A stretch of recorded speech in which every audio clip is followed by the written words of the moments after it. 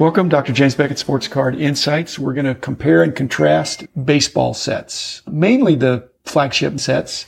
We're not necessarily going to throw either one of them under the bus. Each one has something to recommend it, but we're going to just talk about what we like about those and maybe pick a preference. But thanks, sponsors, Beckett Media, Beckett Grading, Beckett Authentication, ComC.com, Burbank Sports Cards, Mike Stadium Sports Cards, Heritage Auctions, Huggins & Scott Auctions, and Topps, Panini, and Upper Deck. Each one of those, Rich, probably could be their own episode, but I've got an angle here. I think most people would pick the 75 set as a better set over 74, but I wouldn't be so dismissive of 74. 74 has strengths that 75 doesn't have. It has all the variations. If you really do a master set of 74, you can struggle to find all the cards.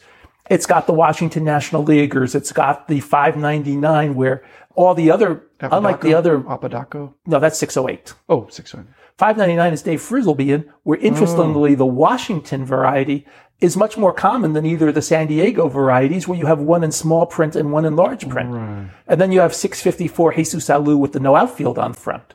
So you have varieties, and if you consider the team checklist part of the set, you have them. Speaking about stuff you don't really need to delve into, but they either have one or two asterisks on the back. So the complexity of 74 is more than what is originally thought, because it's a pretty easy set to get in a non-master sense. It's a very easy set because there are still factory sets out there because they did factory sets for JCPenney in 74. I keep thinking that was Sears. It was JCPenney. But it was a catalog item. But it was a catalog item. So there were occasionally you do see a factory set. So they exist in factory set form. Not a lot, but they're there. And it's cool to know that's a factory set of 74 and not the presentation sets they did, which in a sense was factory sets, but those were so limited. These were mass marketed. And 74 is also the first set of the all series together. 73 was the experiment. It worked. Topps realized maybe we have something here by doing all the cards at once. And maybe that'll help us keep people busy all year long instead of trying to limit how many cards from each series we do. So I'm a big fan of a lot of the complexities of 74. It's fascinating because the Washington National Leaguers are only the first three series. So it's wild. Up to 396, yeah. Part of me wishes they had done all five series because then you'd have a Dave Winfield Washington National League rookie card, which would have been very interesting when Winfield was at his hobby most popularity. That would have been a tough card. That would have been a really tough card. But you haven't mentioned two things that I think are really cool about 74. One is the Aaron. Yes. I forgot the Aaron specials. And if you bring in the O-Pee-Chee, those are super cool, I think, when they actually change the design. But those first 6 or 7 cards of Aaron, and then I still think it's one of Willie Mays' most interesting cards of the World Series card. He's, I guess, retired by 74. Yes. But it's showing him in action during the World Series. And that card has finally caught up on Price Guide and other popularity. Yeah. I used to buy those cards forever. It's his last active card. Right. I bought those cards forever. And they would be in commons bins. Yeah. And I'd be thrilled. I'll take all of those. He's not identified on the front, only on the back? He's really not identified either place. You have to know that's Willie Mays. Thankfully, if you're a baseball fan, you will know who Willie Mays is, and you will buy that card. Okay. But I used to have a lot of them. They're all gone now. People have been slowly snapping them up over the last year. What about condition sensitivity? It's not. I think 75 is a little more condition sensitive because of the color yes. borders. Except the centering, I think, is worse on 74. Oh, 74 centering is terrible. Yeah. But the chipping would be worse. But the chipping is, so it's a mix. And 75 has a much better rookie card class. 74 is Dave Winfield in the Hall of Fame, and then popular people like Dave Parker and Ken Griffey Sr. and a couple of others. And 75, you have George Brett, you have Robin Yount, you have Freddie Lynn and Jim Rice and Keith Hernandez. And so you have a much better rookie class in 75. So are we saying there are no rookie combos, 4-buys, in 74 that none of them made it? None of them are in Hall of Fame. You have some better players, but you're going to have no Hall of Famers in the 74. That's hard to whiff on that, isn't it? Maybe they just weren't there. They whiffed again in 76. Well, your best players are Ron Guidry and Willie Randolph. Yeah. So it depends who the rookies are and how they're perceived going into. I don't think it's a whiff as much as which players played how much, because in a way, George Brett should have been on a 74 card. Yeah.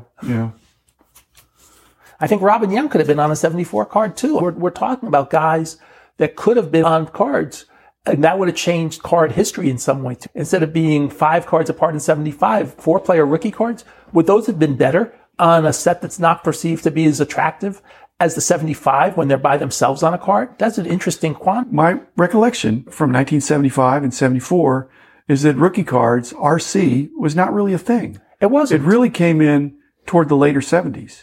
In 75, I don't think Topps was holding anybody back, or I just don't think it was an issue.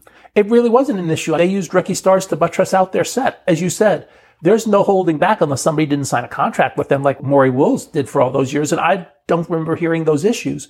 So I think it's more just luck of the draw to some extent. I'm going to do an episode in the future about Herb Ross and Donnie Lepore. Oh, you know, Herb is still around. And Donnie's around too. And Donnie's around. Yeah. Herb, I follow Herb on Facebook. Herb is 80-ish? Yeah, and he actively posts on a Brooklyn Dodger. He's active. He's around. He's amazing. I love seeing his posts on Facebook. At any rate, in 74, it was looking for that superstar, call L&R, or whatever their slogan was. But as I recall, and I sold them some cards from Texas, so I know it's from here, but I remember they wanted all the Jackie Robinsons. But I don't remember them saying there was no reflection on rookie cards. It wasn't like we want your rookies. But a few years later, Donnie and they 77, 78. I don't know when the rookie craze came. By 79, rookie cards were a thing. I think 77 with Mark Fidrich, because as I point out, Detroit dealers and the Trader Speaks were paying $3 each on those cards. Yeah, that was his only card. It was the only card. He was a phenomenon. And he's so popular in Detroit, and Detroit was such a big collecting area. Right. Hey, we can sell them at $5. We'll pay $3 to sell it. And you're getting those cards out of the pack. So that's really the first rookie card that attracted people. And even Eddie Murray in 78 with the great rookie year didn't really attract the interest or anything. It really takes, and then it took Mark Lewis and CCP to really goose that up a little more. CPU originally. CPU, here I'm thinking Richie Schwartz. Yeah. Okay. So then 75, they had the minis. Yes, they did. And that was a test issue, but it wasn't that limited of a test. It was only limited geographically. There were lots of cases in those limited geography. And Charles Conlon, who's no longer with us, who covered all the Michigan ones. He built a heck of a collection based on, and I think Rob Lifson sold like 25 cases or something when he passed, that Conlon was still holding on to them to keep working on getting the next thing for his collection. He built an amazing collection. He built an amazing collection. Without spending a lot of money. With the currency of 75 minis. And he probably, you would think that he released them too early, except when you realize he got a set of Glendale meats out of it and other things that are very difficult. And heads ups, the original Gowdy heads ups and a lot of stuff like that. And he always had an eye for the really tough stuff. So 75 minis put him on the map. He'd never say how many. If he had 25 cases left, I guess I'm not surprised, but he always acted like, this is, I don't know, this is maybe my last case here. It was the last case until the next one. Until he brought another one out. And I don't know how he got them originally, but he was pretty shrewd. He was a very careful trader, and he didn't do anything capriciously. He was very studied. He worked the deal and think about it. And he didn't do anything rash, I don't think. Well, 74 has some really tough test issues. They have the stamps. They have the decal edges. Right. There's some really tough stuff in 74. I think more tough things in 74 than in 75. So. Good point. Why would that be? Maybe Topps was still trying to find their way. Remember, that's about it for their really tough test issues too. 74. So maybe they realized after how much money they made in 74, hey, why are we doing all of this? Why don't we just stay with... It's a lot of work. It's a lot of work. Why don't we just stay with a base product that sells and... Especially with the JCPenney demonstration that there's some untapped demand out there. Even though it took many years again... We do other channels of distribution. Even though it took until 81 for them to do any sort of retail sets again like that. But it was still... We know we can do the retail market. We know printing all the cards at the same time makes sense. We know all this. The OPC prints later, but they're paying us. Interestingly, 73 through 76 are complete sets of OPC, but 77 is no longer. We've talked about that, but it was interesting. 74 and 5, and yet 74 OPC is much tougher than 75 OPC. So I'm assuming if somebody walked up to me and says, I've got a 74 set and a 75 set, I'd like to give you one of those, but not both. I'd say, I'll just take the newer one. Thank you. I'll just take the 75 set. I'm assuming you would too, unless it's a master set. If it's a master set, I would take the 74 because just with all the variations and it's cool to look through. But in terms of making money, you're better off with the rookie cards in 75 and there's more demand for the sets. So yes, if it's just the base 660 cards, I'll take 75. But if it's got some of the weirder things involved, 74 is competitive more than people realize. Yeah, but 75 Topps Minis or 75 O-Pee-Chee baseball complete? 75 minis have more, I think, of a cache than the O-Pee-Chees. And yet O-Pee-Chees are easier to store. The minis you have to be a little more careful of just because they're actually too small. Do we think there are more 75 minis than there are 75 O-Pee-Chees? I've seen more 75 minis than O-Pee-Chees, but on the other hand, we're not in Canada. We're not in Canada, yeah. In Canada, I've been to Canada. But so have I. I really think that may be the case. I think you're right. And again, people, instead of thinking, what are the values now? What are the values of cards going to be in 5 years? 5 years from now, supply is going to be no more than it is now, unless stuff comes out of the woodwork. But at this point, you'd think supply is pretty constant. Demand, though, could be different. You could have some increased interest in the minis or the Washington National Leagues or the O-Pee-Chee 74s or 75s. If there are, there are not as many of those. There were collector dealers back in the day. They worked with a guy named Bob Tryon, is his name. Tryon, yeah. And the last three cards, I'm convinced, in the Washington National Leaguers, 309, I think 364 and 389. Morales, Dave Roberts, I'm trying to remember who the third guy is, Cito Gaston. Yeah. I think they are the toughest ones. But the ones they always needed to complete their sets of Washington was Randy Jones, which was a rookie card too. Well, he was what card MVP. number 173? He had an MVP. He was a Cy Young winner in 76. Cy Young, yeah. And that was always the one they needed to complete the set. But remember, you got Willie McCovey in there too. They have a future Hall of Famer who was known at the time as a future Hall of Famer. Right. But the one they needed always was Randy Jones. That was always the one they were short of. So I'm wondering, was that just a weird quirk, or were they trying to put away Randy Jones Washington National League rookie cards? And yet the Frizz Laban San Diego large print is probably tougher than any of those. And like I said, I think rookie cards weren't a thing until the later 70s. I don't think anybody was thinking, it wasn't even in the vernacular. No, you weren't even talking. You might say that's his first card or his oldest card or something, or he was a rookie that year or something. People wanted a 52 Mantle, not because it was or wasn't a rookie card. It was a tough card. It was a tough card.